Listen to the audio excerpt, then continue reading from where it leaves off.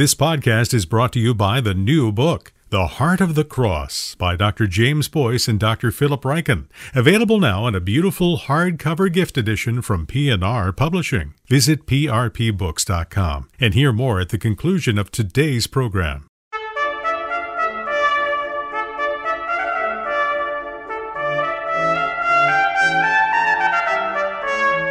This is Theology on the Go, a brief interview about an eternal truth.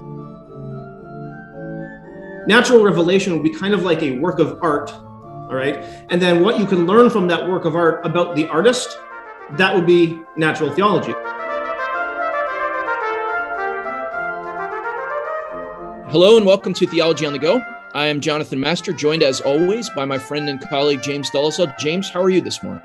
Doing great. Looking forward to our interview this morning. I am too. We have Dr. David Haines on the line. He is Assistant Professor of Philosophy and Theology at Bethlehem College Seminary, Associate Professor of Philosophy and Religion at VIU, Visiting Fellow at Davenant Hall, and Lecturer in Philosophy at University of Sherbrooke. And so, David, thank you for coming on. We want to discuss today your most recent book, Natural Theology, A Biblical and Historical Introduction and Defense. So thanks so much for joining us. My pleasure. I want to start just with a definition of terms, because natural theology may actually be something that some of our listeners are unfamiliar with or maybe have wrong ideas about. So can you briefly define and distinguish what's meant by natural theology? And then let's also include natural revelation, which might be a little more familiar term. Yeah, sure. So natural revelation would basically be the entire cosmos, you might say. And then natural theology is what we learn from the cosmos about God. Two helpful ways that we can use to illustrate those definitions would be something along the following lines. Natural revelation would be kind of like a work of art, all right? And then what you can learn from that work of art about the artist, that would be natural theology. Or we could say something like this. Natural revelation is to natural theology what the scriptures are to biblical theology. It's kind of like a material that you have, that you receive. It's there, but you don't get systematic theology by just plopping a Bible on the table and saying, here's your systematic theology. You have to read and you have to interpret. And then you learn things. And when you read the scriptures, you learn things about God, you learn things about yourself, you learn things about your relationship between yourself and many other things. With natural theology, it's not written down, so it might be a little bit more difficult to get actual clear statements out of it. It's not like you can just quote natural revelation. So it's going to be our reasoned observations about the cosmos, about the universe, about ourselves, about history, even human history. And then it's our reasoned observations and what those things tell us about God. We also learn about ourselves. We learn about the cosmos. But natural theology per se is, you might say, it's a word about God based upon our reasoned observations from nature. And nature is natural revelation. David, I can almost anticipate, just based on that very clean layout of what natural revelation is to natural theology, how you'll respond to this question. I'm not asking to sort of go in depth or name names, but it has been floated recently that we can affirm natural revelation, but that we need to reject natural theology. And I'm not sure if you've encountered or come across that claim. And maybe this goes to another question I want to get at, so you can sort of bring them together, which is, in the last 100 years or so, a kind of rising opposition to the entire project of natural theology as a viable enterprise for humans, not just for Reformed Christians or something like that. And so maybe you could speak to that a little bit. What is the nature of the opposition to natural theology, particularly as it's emerged in the last 100 years in the Reformed world, both in Europe and the United States? And then maybe you can just on the tail end of that address this question of whether we should affirm natural revelation but reject natural theology. Yeah, sure. So within the last 100 years or so, the two main Reformed schools that have really opposed natural theology as a science have come from, you might say, the school of Karl Barthians, and on the other hand, from you might say from North America, the Van Tillian school. So these are the two main groups that have been opposing natural theology. I suppose you might throw in atheists there as well. Atheists also tend to say you can know nothing about God, its nature, existence from the nature. Because I can imagine Bardians and Vantillians not appreciating being lumped in there, but covering all bases. Fair enough. Covering all bases. Those would be the three main groups. And you're right. They probably wouldn't like being compared to atheists on that. Within Reformed circles, one of the reasons why they reject that, I guess it comes from a number of different reasons, put it this way. Sometimes they're going to say something like this. Well, the so-called God of natural theology is not the triune God of scriptures. Therefore, it is necessarily a false God. Kind of an all or nothing. Yeah, exactly. It's you either know everything about God or you know nothing about God, which, if I could respond to that right away, it seems to not take into account how human knowledge functions and how we come to know things. So let's give an example. Let's say, James, you and I are standing in a hallway and we're talking, and we see an individual coming down the hallway towards us. Now, the hallway's not fully lit. It's actually Jonathan coming to meet us. Now, we could probably guess that it's Jonathan because, hey, we're supposed to meet him here or something like that, right? But we can't really see his face because he's in the dark. We just see an individual. Now, we know for a fact it's not a dog, right? We know for a fact it's not a giraffe. We know it's not a tree because trees don't walk. I mean, we can come to all kinds of negative knowledge about what this is not that is coming towards us. We can also come to some positive knowledge. We are fairly certain it's a human. We're fairly certain, for example, that it's a man, but the actual identity of the individual walking towards us will be hidden until all of a sudden he is fully revealed by the light. Those things that we know are in fact true, even if we don't know the identity of the individual coming towards us. We suspect it may be Jonathan, but that's about all we'd have. And so if I could take that back and look at, for example, the early pre-Socratics or Plato and Socrates and Aristotle, who were writing, doing philosophy and asking basically these simple questions about the cosmos. That is, why is there something rather than nothing? Where does it all come from? Well, they were coming to these conclusions, which if we just look at them as Christians today, we'd say, well, they're wrong. Because they're saying that some divine principle brought into being the cosmos, but that principle could, in some cases, be equated with the cosmos, so a form of pantheism. But we'd also need to point out that they're not wrong when they say that there's a divine cause of the cosmos. So they may not know everything about it, but they know something that is true. And maybe even among the philosophers, David, the ones who, and I'll not go with Justin Martyr here and sort of talk Plato into heaven for us. Certainly not. But like even among the philosophers, wouldn't you say that in their attempts at natural theology, that some arrived more closely to the truth than others? Thales is looking for a first principle of an absolute first cause. That's sort of what natural theology does in its hardcore. Yep. It is seeking to identify and seek out the first cause of all things. But the answers given and the characteristics identified vary even among ancient Greek philosophers. Yes, absolutely. And as Christians, what are we to make of that? Well, I think first of all, I would tend to congratulate them, if I could put it that way. It's like, good job, guys. You did pretty well. I don't know if I would have done that well without revelation. And we're not suggesting that these were Christians before Christ, or that they were somehow. So let me save that question for a moment. The question about salvific knowledge. I'll sideline that for just a moment. So you would congratulate them for as much as their contemplations achieved.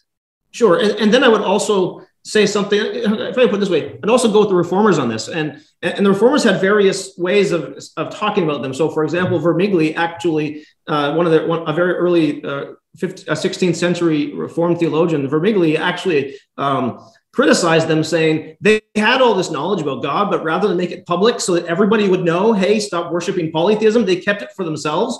So they're actually guilty of not spreading this knowledge. And so that's a brilliant critique. He doesn't deny what they achieve, but he still finds the fault. Exactly. I think that we as Christians can say, well, this actually gives me something that I can use with my friend who gives no credence to scriptures. They look at the scriptures as nothing more than myths. And so I can actually meet them and use reason and observe the universe and demonstrate that there must be a divine cause for the universe. And so I can use it in my evangelism. And that's also how the Reformed theologians used it.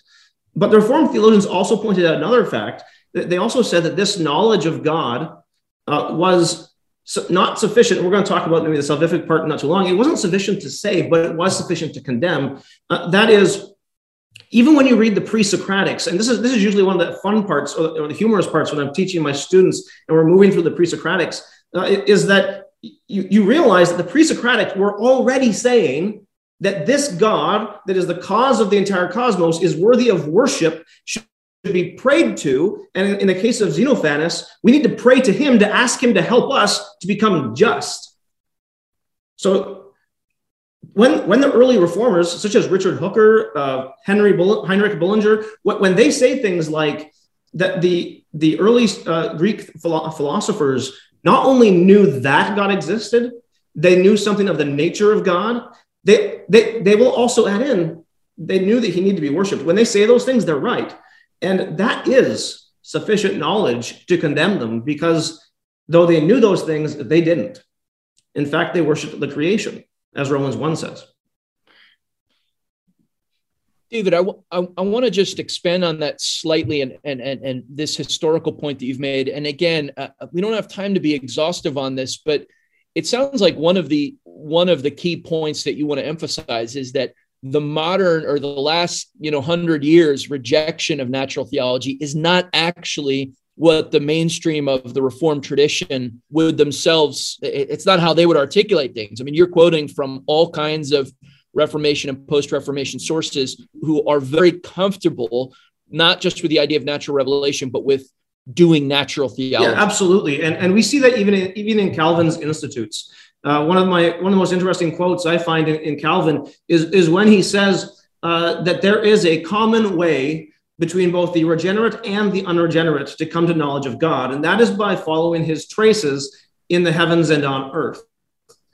That is by recognizing in the work of God the marks of the worker, or in the painting, you see the strokes of the artist. And Calvin's saying there, we recognize this. And it's not just Calvin. I mean, it becomes very, very clear that the early reformers, from the beginning, from the 1500s all the way through to the end of the 1700s and into the 1800s, they almost, I can't say unanimously, but they almost were unanimously affirming not only that you can know that God exists by observing nature, but that actually has use. That has use for the pastor, for example. Stephen Charnock will actually use natural theology in his sermons to motivate his parishioners to abandon practical atheism, to motivate them to worship God. That's compelling. And we're nearing the end. Let me say a couple things. I know you feel, David, we just got you warmed up and now we're throwing the ice water on you. But let's say a couple things about this sort of on the way out. Are the main objections of the last couple hundred years, maybe 100 years really, the incompleteness objection that this God is not the triune God who sent forth his son in the fullness of time? At least I guess what you'd want to say is, no, it is that God, but it's not identified as that God. Yep. And so that maybe goes to the second question. And this knowledge doesn't save. Yep. And I've heard that critique often, which is you could know these things and still go to hell. Absolutely. And yet maybe speak to that really quick in terms of, is salvation the end game of natural theology? Well, I suppose I might. Well, let's put it this way. Salvation serves the end of it, which is to worship him and glorify him. And okay, granted, maybe that was a bad setup. But in terms of natural theology itself, let's just go pre-redemptive for a moment. Before the fall and before the revelation of redemption, does natural theology have an intelligible end? Well, some of the reformers would say yes. I think of Vermigli, who explicitly says that the purpose of natural theology is that man would know God. Now, of course, we have to say, and I think Romans chapter 1, 2, and 3 are very clear.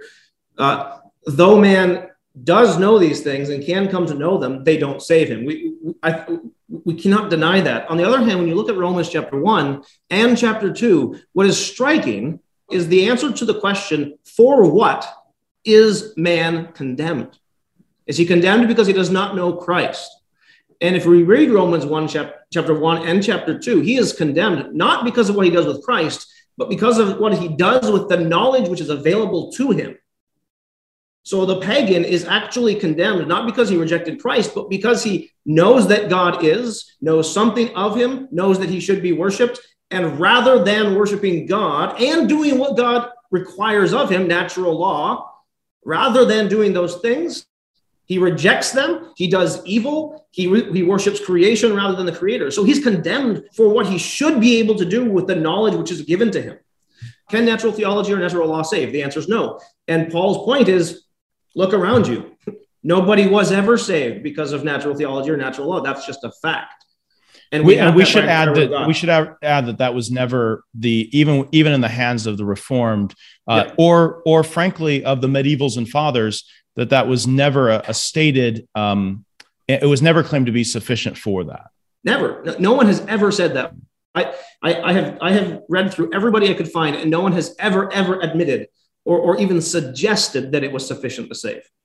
Good. I think that will hopefully help some people to kind of revisit the theme of natural theology as something that still has a purpose and even a use for us as believers.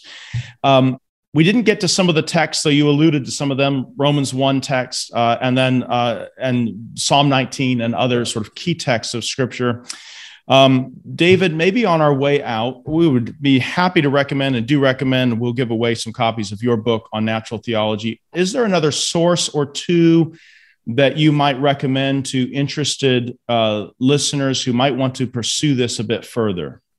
I know I sprung that on you and didn't give you time to review your own bibliography. Well, while you're thinking about that, can I ask another kind of ending wrap-up question for David?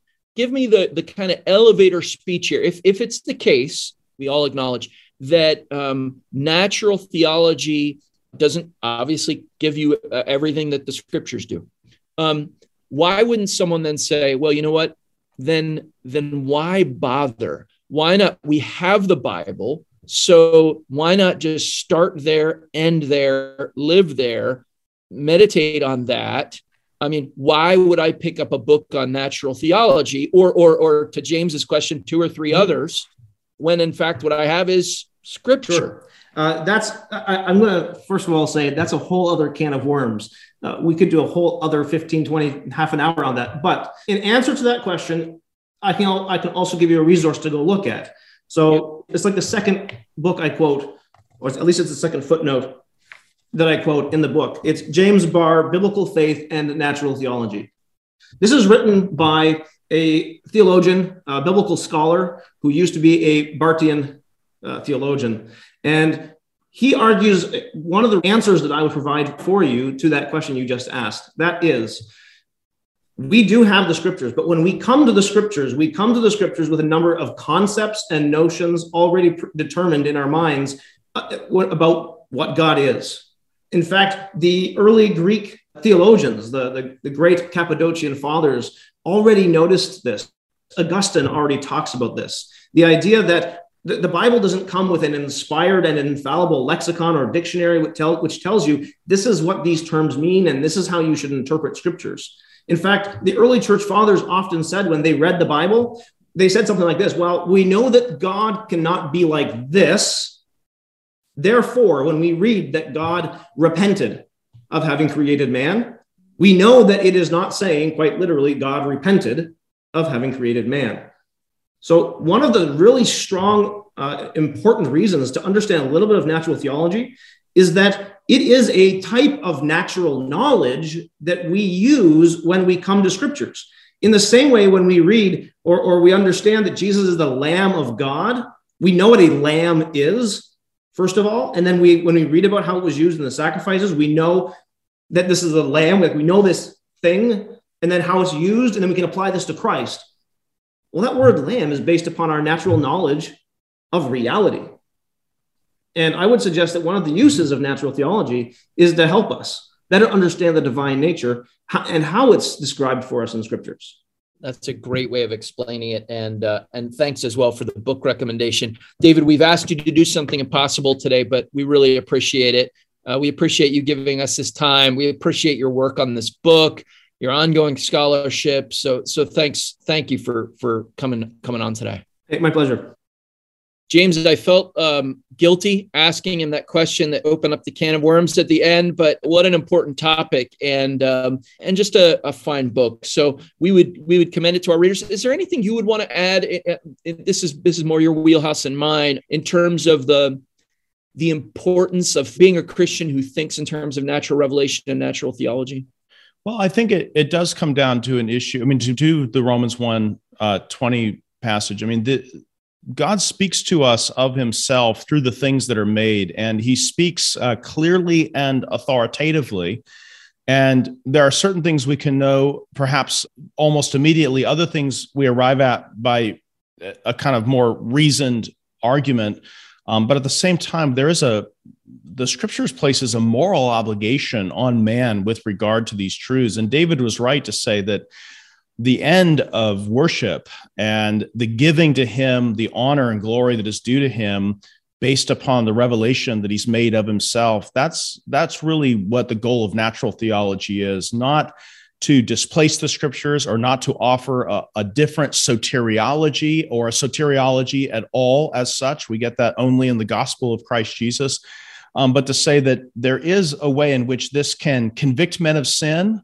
For sure, the scriptures are explicit, but also if you go to like Psalm 19, I think the psalmist he's juxtaposing the heavens that declare his glory and the day-to-day pouring forth speech, night to night revealing knowledge. And then he juxtaposes that in the second half of Psalm 19 to a person who is in fact disobedient and in sin. And at the end, when David says, may the words of my mouth and the meditations of my heart be pleasing in your sight, I think there's a kind of wrapping up where he's saying, don't let me be outdone by the unintelligent creation in the giving you of praise. And there's a sort of motivation, even in natural theology, to sort of get your heart in tune with the rest of creation and tell his glory.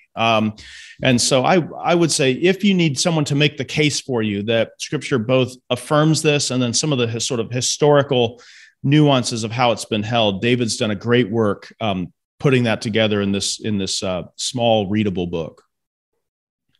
Yeah, that's really well put. I want to underscore again one of the things that he said, which is that in point of fact, this does condemn those who are outside of Christ, because the record of all of human history is that they do reject this and serve the creature rather than the creator. So he did make that point, and I think it's worth making again. But nonetheless, everything you said, that's really well put. That application from the Psalm is great stuff. Well, James, we are out of time, but we want to commend this book to our listeners. If you'd like an opportunity to win a copy of this book, Natural Theology, a Biblical and Historical Introduction and Defense by David Haines. It's not a particularly long book, I would say. Some of these can be weighty, and this is under 200 pages. So I think many would find it very accessible. You can go to the placefortruth.org, click on the Theology on the Go link. There'll be a link there for you to enter your information for the chance to win a couple of copies of this book. And if you're able to donate or if you're able to spread the word, give us a review on Apple Podcasts, all of those things are very much appreciated. You can donate at placefortruth.org or alliancenet.org. We couldn't do this without the generosity of many listeners. So thank you for listening to Theology on the Go, a brief interview about an eternal truth.